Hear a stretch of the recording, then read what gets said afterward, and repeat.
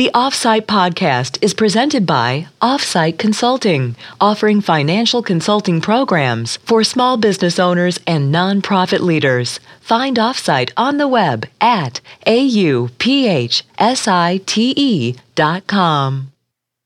Episode 3 of the Offsite Podcast. Joe Taylor Jr. here with Darnell Suleiman. Hey, how you doing, Joe? Very well. I hope you had a great week so far. Yes. And we're going to talk this week. The last 2 episodes, we've been talking about startups and owner-operated small businesses. One trend that we've seen in the last 10 years is small nonprofit organizations. Mm-hmm. It used to be pretty tough, it seems like, to start up a nonprofit, right? Does it seem like it's easier to get a nonprofit going compared to, say, 10 years ago? It appears to be a lot easier. You still have to complete the Form 1023, but also now with what the Internal Revenue Service is allowing is for you to do your program work, and as you're doing your program work, you can now file the Form 1023. I don't know. My brain first kind of said people jump to nonprofit because it's simple, easy money, and somebody wants to donate it to them. Well, let's talk about, before we dive into the pros and cons, what do you think are the motivations for somebody wanting to start a nonprofit? They're not always altruistic. So, yes, this is true. So, the first... Normally, what I've seen is, just actually three. You have the people who are, I say, who wants to save the world. They're going to save the world. They know they need grant money, and we're approaching the Christmas season, so they want to give away toys for the children, and they're really motivated by positive intention, and they have the dream of, we're going to play Santa to help people, who can't, families who can't purchase toys, and they'll go out, open it up, they'll go, and it's interesting because you really see them doing the work long before they actually decided, hey, that I should open up a 501c3. That's interesting, yeah, because they actually do a lot of the work.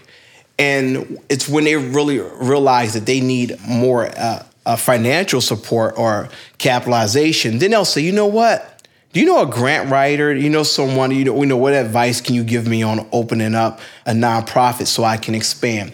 And these people they're really good. They're really positive.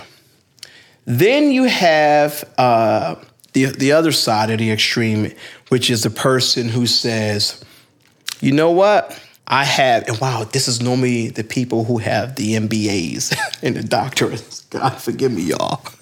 But this is the MBA crew, and they'll say, I'm in the city of Philadelphia, and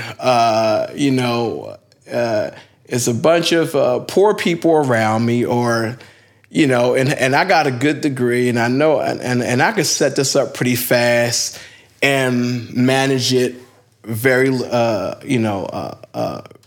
management oversight I have to do. And the metrics are such, they're so low, I can meet these metrics easy. And, let me do this. Is it wrong?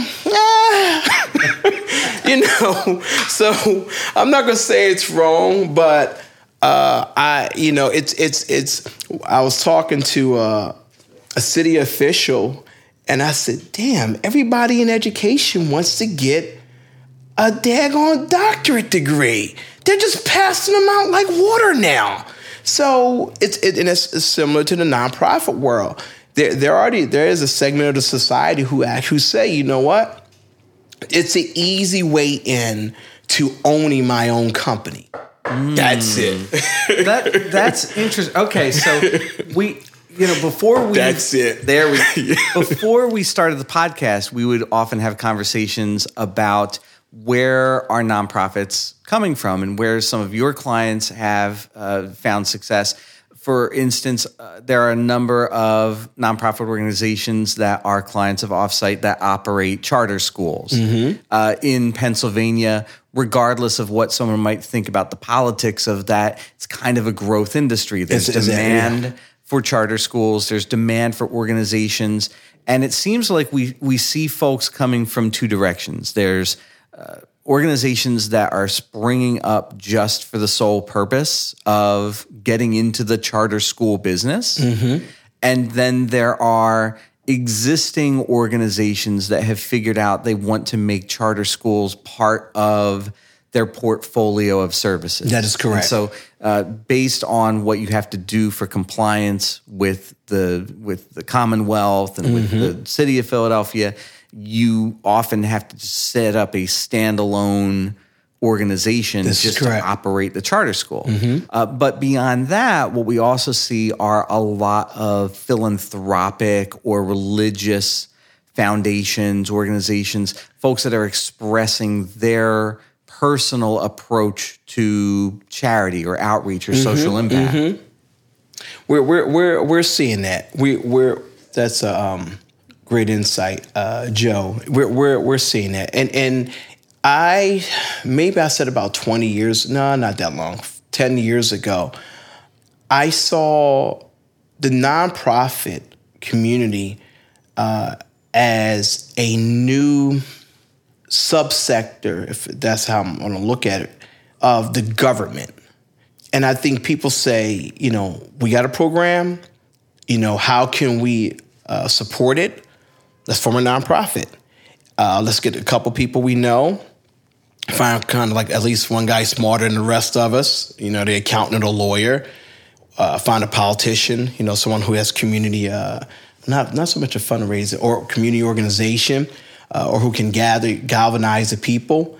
But because it's when they revoked in 2010 the 270,000 nonprofits, I said, oh, that's a big number. And actually went up, I think, to like 330, 320. And I said, wow, people are doing this. But I think part of it is because people have great ideas, and the nonprofit gives you the opportunity where you don't have to capitalize it, fund it yourself. And oftentimes you just need to know how to do the job, the program side work.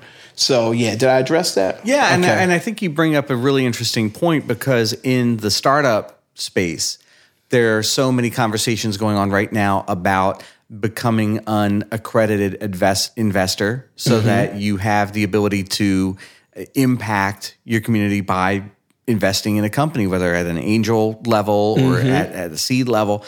When it's a nonprofit, there's no longer the expectation of a return on that investment, right? It's just someone's going to make a donation, and that donation is not necessarily going to come back to the donor. That is true. That's more than likely one of the motivating factors of that. I can take money and, I may not be that successful. There's no one's going to get mad because we're negative. As a matter of fact, they're going to give us more money because we're negative. And we met the bare minimum of the metrics. And that's scary, because one of my concerns is, which has always been in the nonprofit community, the level of accountability. How would this nonprofit operate if it was in a for-profit setting? And I have to say also, that the nonprofits are not allowed to compete as the for-profits are. There are some levels of restriction for them. So yeah. Yeah, and it really, the metrics are really key, because an organization can look at, well, let's back up for a second and look at large organizations versus smaller organizations. So I spent the first 10 years of my career in the nonprofit sector doing public radio, public broadcasting. So I'm very familiar with concepts like what percentage of your annual revenue is converted into a fundraising expense. And different types of organizations have different thresholds. Different donors have different thresholds for that. There are some nonprofits that feel like it's completely acceptable if 50 or more percent of your annual revenue gets turned around and spent on fundraising. The other end of the spectrum, there are some that are really trying to get that below 10%. Yeah, right? Yeah. And it's going to various conferences over the years. I would encounter people who had very different mindsets about this based on what the status quo was in their particular specialty. So all of that is really just there to say that there's no cookie cutter nonprofit. Everybody's got their own definition of success, their own metrics. What we can say is across the board, organizations that we see as being excellent excel not just at service delivery metrics. That's correct. They excel at delivering based on whatever they say their mission is. But I would also say that the best nonprofits are also good at communicating how effective they are at delivering. So you see a nonprofit that's very, very good at being visible in their community to a degree that may not make them as financially efficient, but the perception, especially when you want to reach out to major donors, the perception may be that you want to associate with a more prominent organization, one that has a better reputation, one that is seen actually delivering services, versus some organizations that are a little more low-key, a little more quiet. Financially sound. Yeah. They may be more financially sound. They don't have the exposure. They may not have the exposure. And I think in a city like Philadelphia, where there's a lot of heritage, there's a lot of old money in this town. That's right. You've got some organizations that were originally established as family foundations. Basically, if you look on the side of the building and you see a family name attached to it, that's correct. There's still 7, 8, 9 of those heirs floating around that are usually running their own, either running the family foundation or establishing their own organizations. So we, certainly over the coming weeks, we'll dig into some more of these ideas and topics in depth. But what we wanted to cover for today, still part of our introductory series, we looked at some research from the Financial Accounting Standards Board, the FASB, and FASB. They have been doing this for 40 years or so. Okay, so they've been around for a while, looking at what are the things that they see. Usually these best practices mean you're not just behaving ethically, but you're actually running a sound organization that's going to be around for a while. So we picked out 5 of these, and I'm going to shoot these at you, and you let me know, where you land on this and how we, what kind of guidance you provide to clients on these. So according to FASB, the biggest denominator, the biggest success factor is fairly early on in an organization's life cycle, they decide who's actually going to be handling the accounting. And this is one of those things that from the outside looking in, it seems like it would be kind of a given. But in actuality, a number of organizations launch without any formal person charged with the task of keeping the books. Just as you would have a founder in a startup that's often doing a lot of things, wearing a lot of hats in a nonprofit that maybe launches with 1 or 2 people, in charge, that accounting task gets split up. So when you start working with an organization that's fairly new, what kind of guidance do you provide that that can help them understand who's responsible for keeping the books? When I engage a group of people, or if someone calls me and say, "Hey, I want to start a nonprofit," and they say, immediately I ask, who's handling your books? And normally they'll say, well, I'm doing the books myself, or no one is. And immediately I want to assess how much knowledge they have. Can they handle this on their own? And if they can't, I'll advise, hey, Offsite can handle that for you, or who in your group can handle this. And the reason why you want that, you immediately as you were talking, my brain says segregation of duties. In the county, you want a person who's going to capture payables, capture receivables, and then one person who's going to do oversight of that. When you don't have those three components in place, quite possibly someone can steal. Or more than likely, you will also find that the financial reporting does not reflect how the money should have been spent or the correct allocations, So was it a fundraising expense, or was it a program expense? Was it a management expense? You understand? Mm-hmm. Well, yeah. So normally, and I'll actually ask them, hey, bring in your books, bring in your financials. Let me see your data and take a look at it. And I'll walk them through and say, after, of course, they've explained to me what is their mission, how do they generate, well, not so much even generated revenue. What does the grant outline for service or products? Whether it could be food delivery or something. So, and let's dig into that just a little deeper for a moment, because unlike a small business, the sources of revenue for a nonprofit could come with strings attached. So yes. You might receive fees for donations. Mm-hmm. You might, for instance, going back to my public radio days, you might sell tote bags and T-shirts, mm-hmm. or provide premiums in exchange for donations, mm-hmm. or memberships.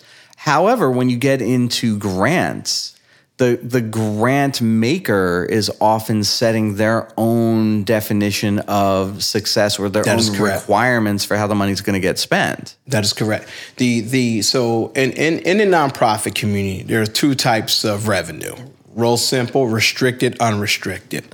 Restricted and there's in kind also.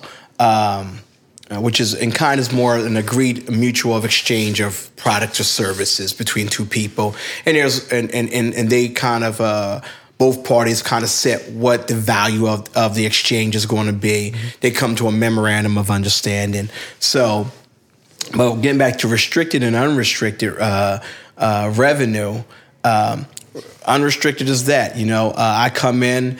I come to Joe's nonprofit. Hey, Joe, here's $10. You can say, hey, I'm gonna spend this. I can spend it on electricity. I can spend it for the accountant. I can spend it for marketing. Doesn't matter. With the restricted, now you're given an outline of. I'm gonna give you these $10. I want $5 of the dollars to be spent for your program or on delivering services to an underserved community, or deserving community. They started using that word, deserving community. So, and the other $5, I would like you to use for your advertisement, and even now, and now that's only an allocation with a quantitative understanding of how I want you to spend the money. But also, I would like for you to show me how you're going to meet these metrics, the qualitative side metrics now. And that's what you see of how that agreement rolls out. And I have to say that at times it handcuffs nonprofits, because oftentimes you will see that the nonprofit is not adequately delivering the message to the donor, what it takes to deliver the service. And the donors are not sitting down studying the nonprofit's activities on the ground to say, oh, wow, and because a lot of times some of these agreements are very cookie cutter. So if you do see if the nonprofit falls short of meeting those measures, oftentimes because there need to be more meetings understand how to spend the money and what's really needed on the ground. Now let's dive into the distinction between the accountant and the bookkeeper who's going to keep track of day-to-day activities and also handle that reconciliation with donors versus what FASB calls a board treasurer. Interesting. Okay, so it's interesting because you kind of singled out bookkeeper and accountant. So normally when I consider the bookkeeper, it's just a day-to-day guy. So they may have only one designation: accounts payable, accounts receivable. Accountant I kind of look as they're handling accounts payable, they can function in these different capacities: accounts payable, accounts receivable, and reconciliations, monthly or quarterly, annual reporting too. So when I say accountant, I'm also talking in that phrase too. The treasurer, it's interesting because I am beginning to see people just call themselves treasurers. So when I consider a treasurer, I'm considering a treasurer someone who is not actively involved in day-to-day management or operational decisions, but they serve in a capacity as oversight, and they have the competency to give guidance to meeting the financial reporting, to meeting the mission statement. So, but again, what I have been seeing is lately with a lot of the nonprofits, and it's not, I think it's good intention. They say, we want to get moving, but we're going to, hey, Joe, not you, Joe, but another Joe. Hey, Joe, can you serve this role as treasurer? But the distinction is, when we talk about the treasurer from the board, his job is to give an oversight guidance of meeting the requirements of the grant, meeting the requirements of local reporting authorities, not the day-to-day operational, but to make sure we're moving in that direction and to support use his knowledge to support the mission statement. And so that's really a mission and vision driven role. That's correct. A broad oversight role. That's the treasurer is not the person that's doing the day-to-day tasks. That is correct. And now you're seeing that. And oftentimes, you what happens is when you see the treasurer actively involved in development policy, it's normally they may not have enough money. They do not have the internal people internally who can handle that role, and sometimes they just don't know how to let go. Yeah. So the same kind of growing pains that any organization faces, somebody that's calling themselves a treasurer because they want to have their hands in a lot of different things, yes, doesn't necessarily want to let it go. But what are the implications of having a treasurer that's too involved in policy or too involved in the day-to-day, let's say? Where's the objectivity? When you see a treasurer who is really involved in day-to-day management, how can they be? How are they able to give a good, an objective point of view of what they're observing, and what they're going to audit themselves? Because that's what this also comes down to is what wow, because it's very ego driven too. You can't. And is it because I'm actually dealing with that on a couple of clients right now where the treasurers are very involved in the day-to-day activities, and what I'm seeing is that they are putting their bias into how they believe it should flow and undermining the existing staff there also. So that treasurer really has to play that devil's advocate role and challenge the day-to-day policy and program managers to make sure that the funds are being handled in the best possible way. Definitely. Okay. Definitely. So there's that internal audit element as well, just making sure that is correct. The accountability is there. So the treasurer will normally, and again, I've seen this, but they would also organize or put together what is called the financial committee. And the financial committee will deal with the audits, internal and external audits, whether it's deal with situations where they want to expand the company, so they might have to issue, go into certain levels of financing, bond financing, mortgage financing. The treasurer they will, and the treasurer or the board, chairman of the board will sign off on these documents, but you only see them at only on a high level of oversight. That's it.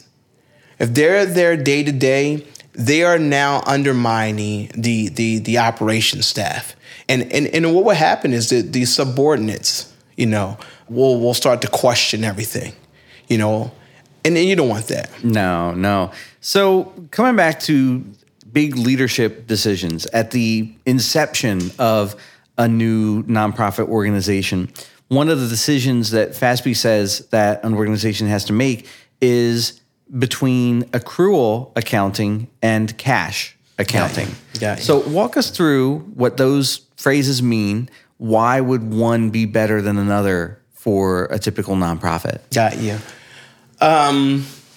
Okay, so cash, so let me explain it too. So cash is, you recognize the revenue when received, you recognize the cash, the revenue when it's out, when it leaves, when you expense it, pay a check. With accrual, it comes down to recognition of carrying items forward, accounts payables, accounts receivable. And often when I hear clients who say, which one do I pick? I also look at it in terms of, not in a nonprofit setting, of how to minimize your tax liability too. But see, this doesn't count for the nonprofit sector in terms of if the donors would like to know what are the projected donations you may consider under the accrual setting. The expenses, they may want to know, but it's normally a donor-driven question with accruals. So with accrual, for instance, if I understand it right from what you've explained, accrual accounting can benefit organizations that rely heavily on things like matching grants. Often I'll hear people say, well, how many members you have. Because now they're trying to make predictions on how to expand, or how to spend their money. Also, it seems like there would be some limited cases in which your nonprofit would go with accrual. You'd be in a pretty narrow set of circumstances where that would really be beneficial. Well, if you're a school, you'll use modified accrual accounting. Which is half cash, and your mortgage will be viewed, or your liability, which is they'd be captured under accrual. But normally, what I have from my experience has always been that if you meet a certain threshold, if you have if there are heavy or significant liabilities, that's when you take accrual into consideration. The cash, because here's the thing, I can't honestly say I've ever saw somebody say, we're going to bet on, our revenue side. I haven't seen that. For the nonprofit side, for the for-profit side, it's really straightforward. But I'm going to get back with you on that one. Okay. Thank you. So whether you choose cash or accrual for your nonprofit organization, you still have to pick some software to keep track of everything. Yes. So some of the things that are out there right now, and this is where nonprofits have to consider, I think, the relative value versus the money spent. Okay? Yes. So 3 popular options for nonprofits. There's QuickBooks, there's Peachtree Accounting, And then there's something called New Cash or GNU Cash, GNU Cash. That's new to me. So it's GNU to you. Yeah, yeah. So GNU, anytime online you see something with GNU in front of it, it's not the animal, it's actually part of the open source movement. So it's a band of developers that have tried to put out a QuickBooks alternative that's free. Interesting. Okay. So to some degree, it's a little bit interoperable with some of the formats that are out there, but it is like the others, its own silo. It's okay. So what should guide the decision for a nonprofit when they're choosing accounting software? A trained accounting professional sitting down to understand not just, the generally accepted accounting principles. What are we trying to report?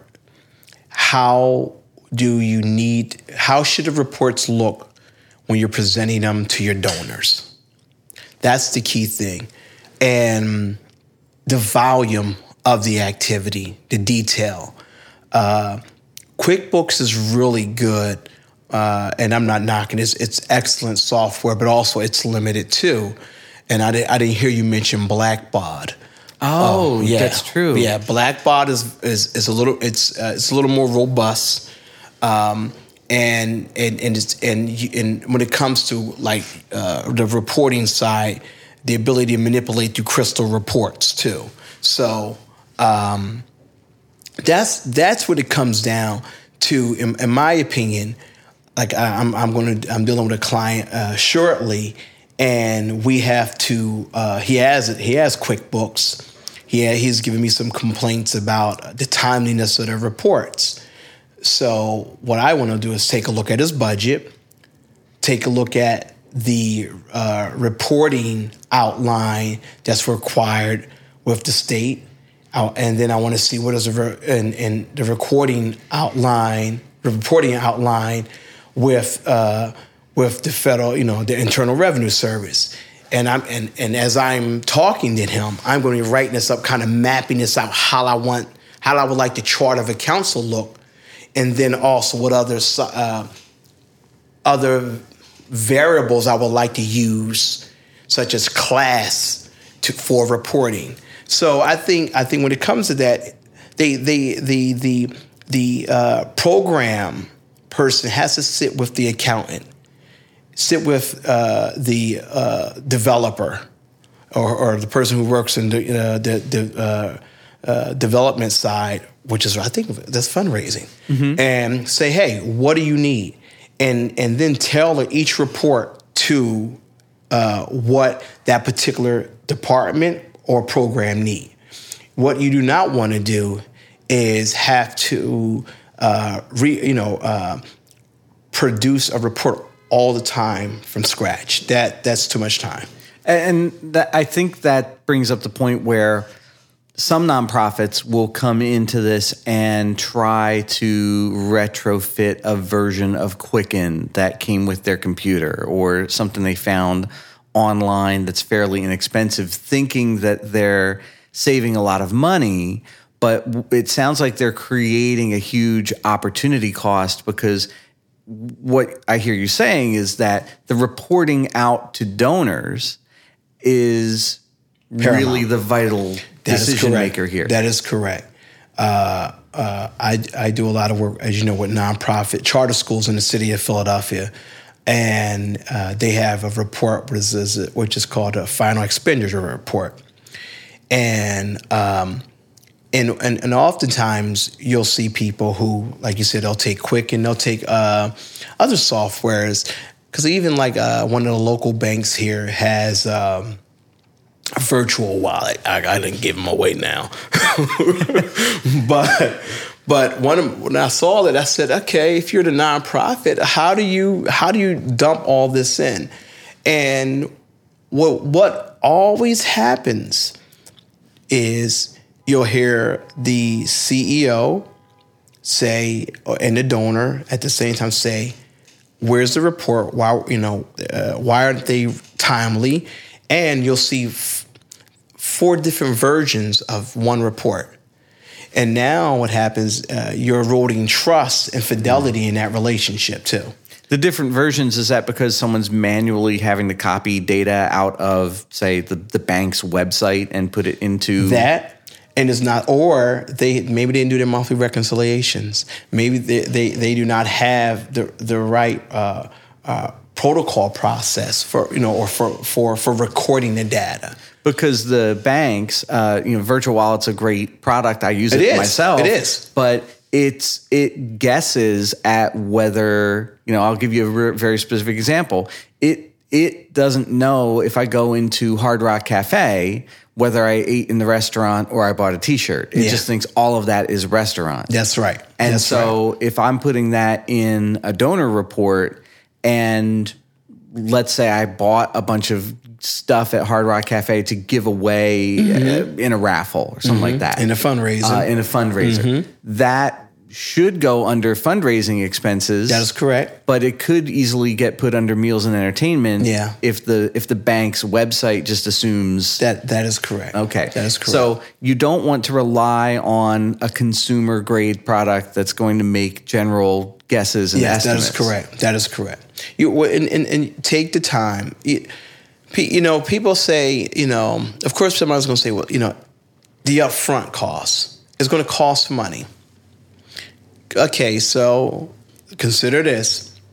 To set up a good accounting system for probably a nonprofit, and this is just me guessing because you quoted online. So we'll just say $1 million under. No, you know what? No, I can use real life experience. For the charter schools with budgets of $5 to $10 million, maybe for a good $10,000, you can have it set up correctly. So you have your chart of accounts reflecting your budget. Then from that you can have your maybe 6 different reporting outlines. But it's no. We get often in Philadelphia into arguments about how money gets spent, especially around charter schools.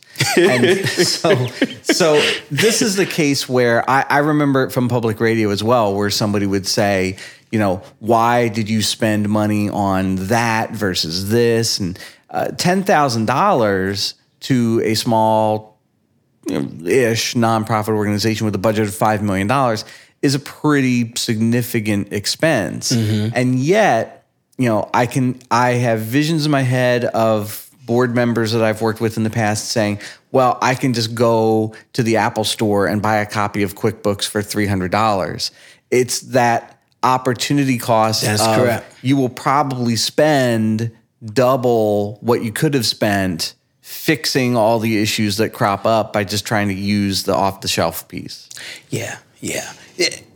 That is, and it's our job. Well, first I blame the accountants. I'm gonna be open with that. I blame accountants because we pretty much just come in and we really don't sell ourselves and or educate the people we serve on the benefit of doing it the right way.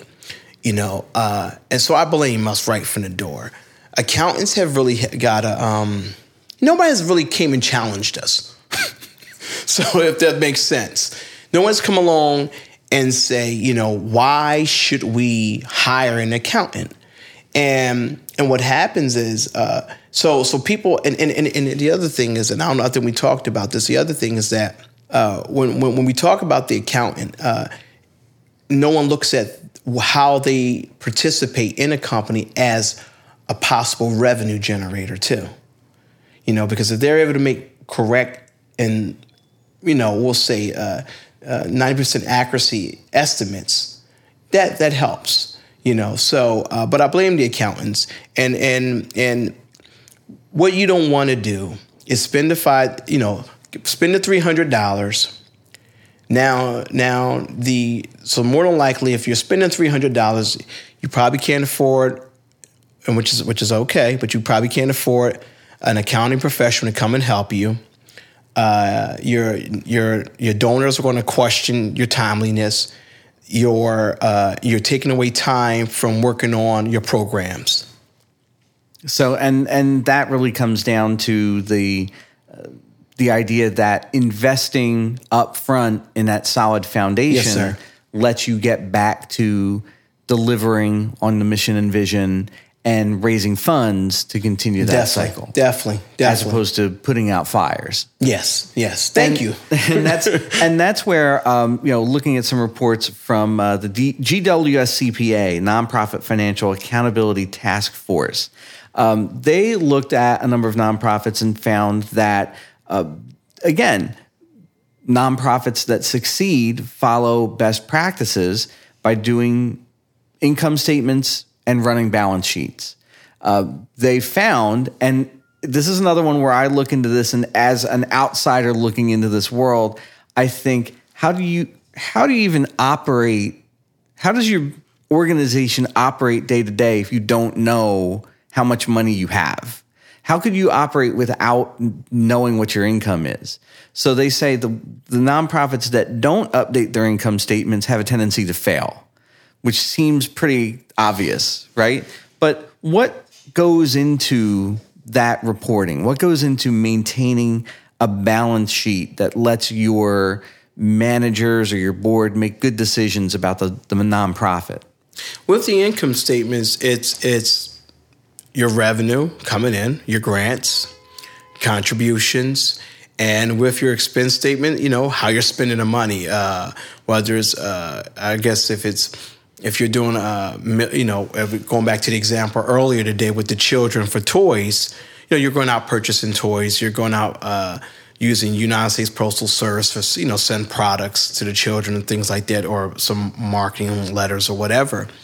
But for the income statement, it's, your revenue, your expenses. For the balance sheet, of course, these are the items that we carry forward. So, it's our balance in the bank.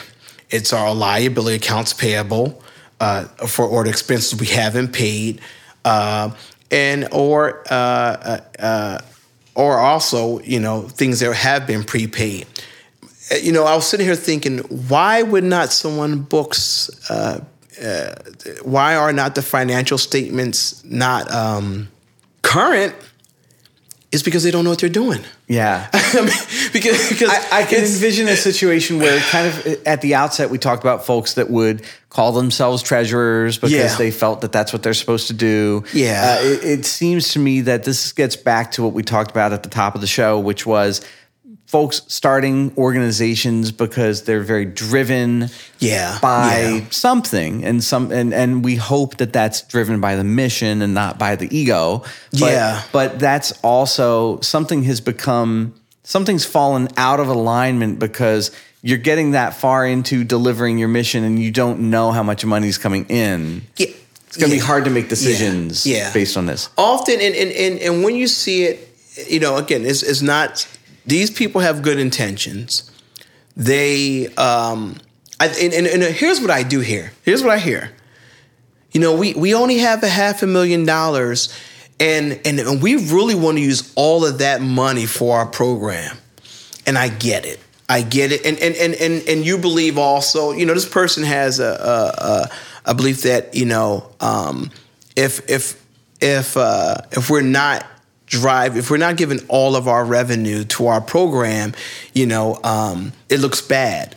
But if your financial records, if you can't turn on your accounting software and say how much money we have in the bank, it's a bigger problem. What did it really cost for us to go to North Philadelphia or Mount Airy and give toys out? What was the actual cost?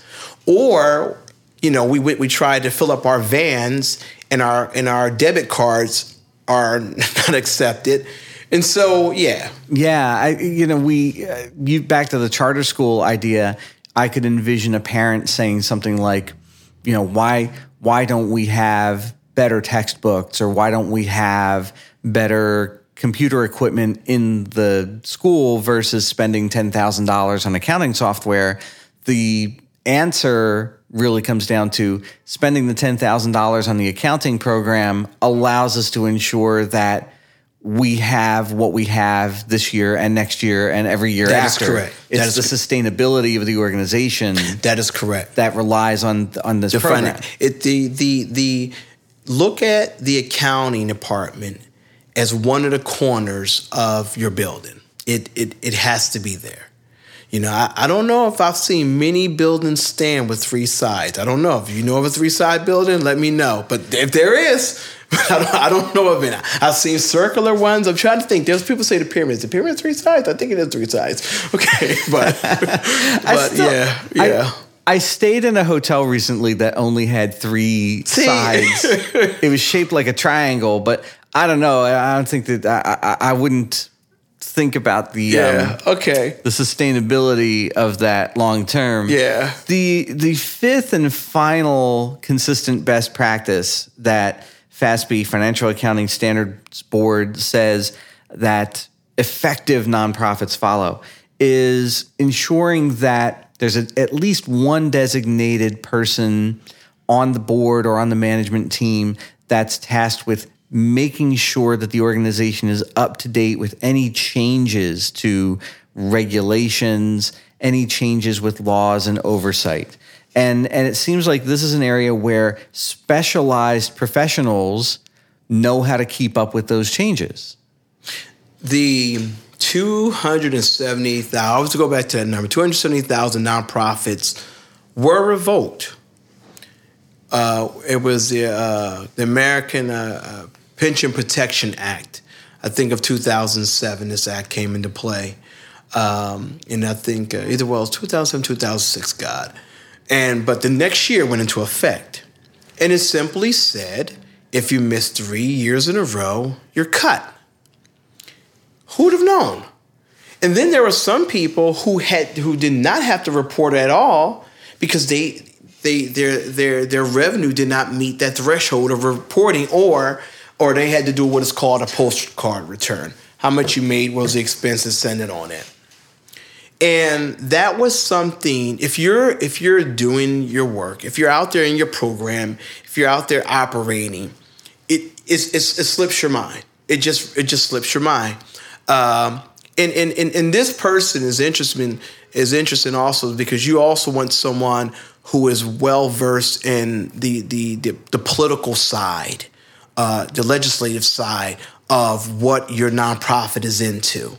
Often, what we're now seeing in Philadelphia, once politics comes into play, the reporting shifts. So, and it's not just in a charter school. I think, with now, you're okay, but Governor Corbett. So, he's talking about Governor Corbett. No, but now that Governor Corbett is in office, what normally happens is legislation shifts. There's a new policy guy is in place, new governor.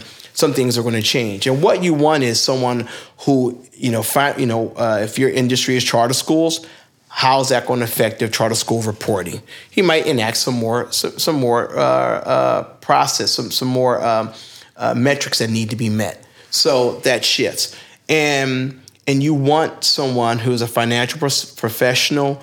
And a program, I guess I don't want to say program professional, someone who knows, because it may not be the financial side that needs to be highlighted also. It could just be a qualitative thing that needs to be reported also. So the advantage here and the talent that you need on the team if you're running a nonprofit is someone that understands the legislative impact, what's going on in your state house.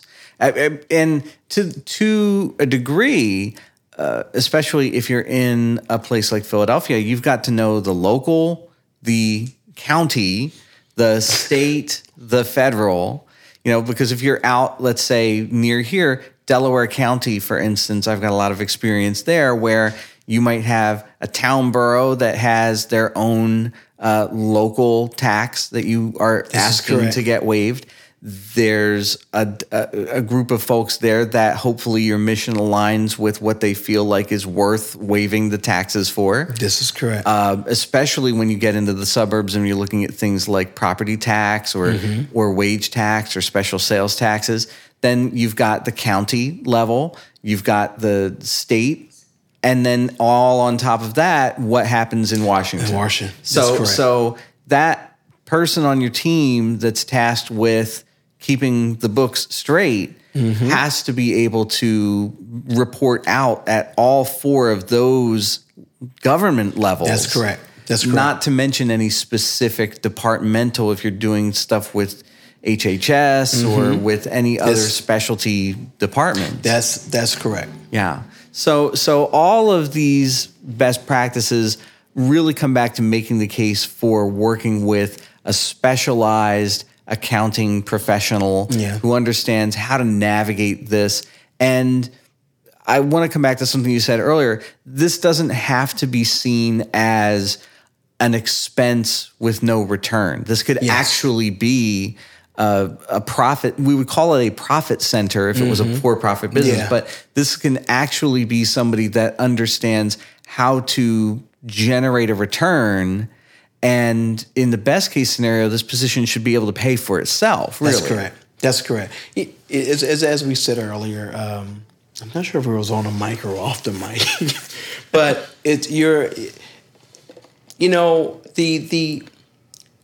I always tell people historical information means nothing to you. Okay, so what's today's date? The 21st. So is it 21st? Okay, so December. We're taping this November 21st. I think this is going to air December 15th. Okay. So not too far out. Okay, so December the 15th, we just completed some numbers. What do we know? We know how much money we had coming in. We know how much someone owes us, and what's the shareholder or in a nonprofit, how much money we can push back, we can continue to expand our programs with or deliver our service with.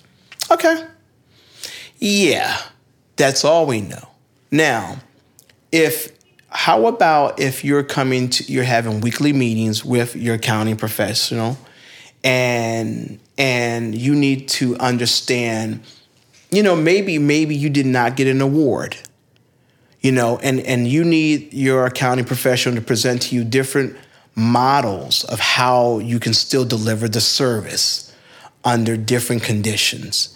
That's where the accounting department helps. And I really believe, again, I love the accounting. This doesn't go for all of us, but we have to present that point like that. Not where, hey, here's the financial numbers. People say, the accountants are here. They gave us the numbers. I would love for them to the accountants are here. Now, how much money did we save? And what else could we do? That's a different conversation, and oftentimes it's and people look at us as, and I blame us. Did you do this? Did you do that? And it's never excitement, And that's and we've for the past few episodes we've talked a lot about this. I think this is going to become the theme of the podcast going forward. How do you elevate from just preparing for compliance? That's correct. That's correct. Bare minimum reporting that you have to do, and actually take accounting to a place where it generates the ability to serve more and do more with your resources. Yes, that's correct. I think that's really what's going to separate accounting professionals who help their clients thrive. That's correct. From all of the negative stereotypes around, they're here to count everything up and they're just going to bill us by the hour and they're going to count real slow so they can get their billings up. This is why you see some of the big firms that have the kind of accounting branches and the consulting branches,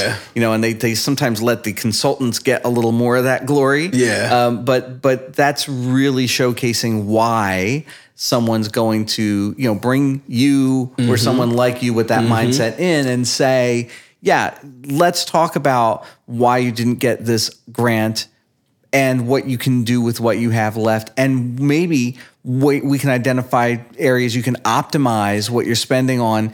Did you know that this program person and this program person and this program person are all using the same vendor? If you bundled that together, you could get a discount. Yes. If you put that out for a bid, you might get a similar product from another vendor at 20% less.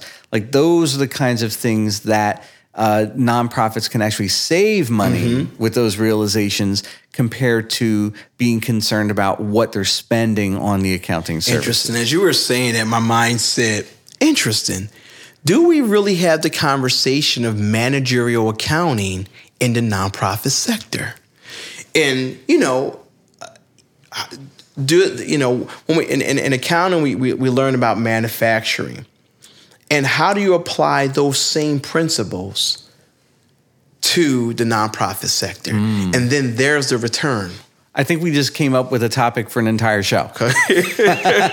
So for next week's show, we're going to spend time. So we looked again at the top 5 best practices. We're going to next week look at 5 pitfalls before the end of the year. So if you're thinking about starting a nonprofit organization in the new year, these are the 5 things to avoid. And so that'll be the topic for next time. Interesting. All right. So until then, Joe Taylor Jr., joined by Darnell Suleiman. Thanks for joining us. All of the notes for today's show are available at offsite.com/podcast. That's AUPHSITE.com/podcast. Thanks, Joe. Thank you. This podcast was created for informational purposes only. The opinions stated represent those of the speakers and not those of their employers, the producers, 2820 Press, or any program sponsors. This podcast does not constitute legal, business, or financial advice, nor should you take any action on anything you hear during this podcast without consulting a competent advisor. No guarantee is given regarding the accuracy of any statements or opinions made on the podcast or blog. This has been a 2820 radio production.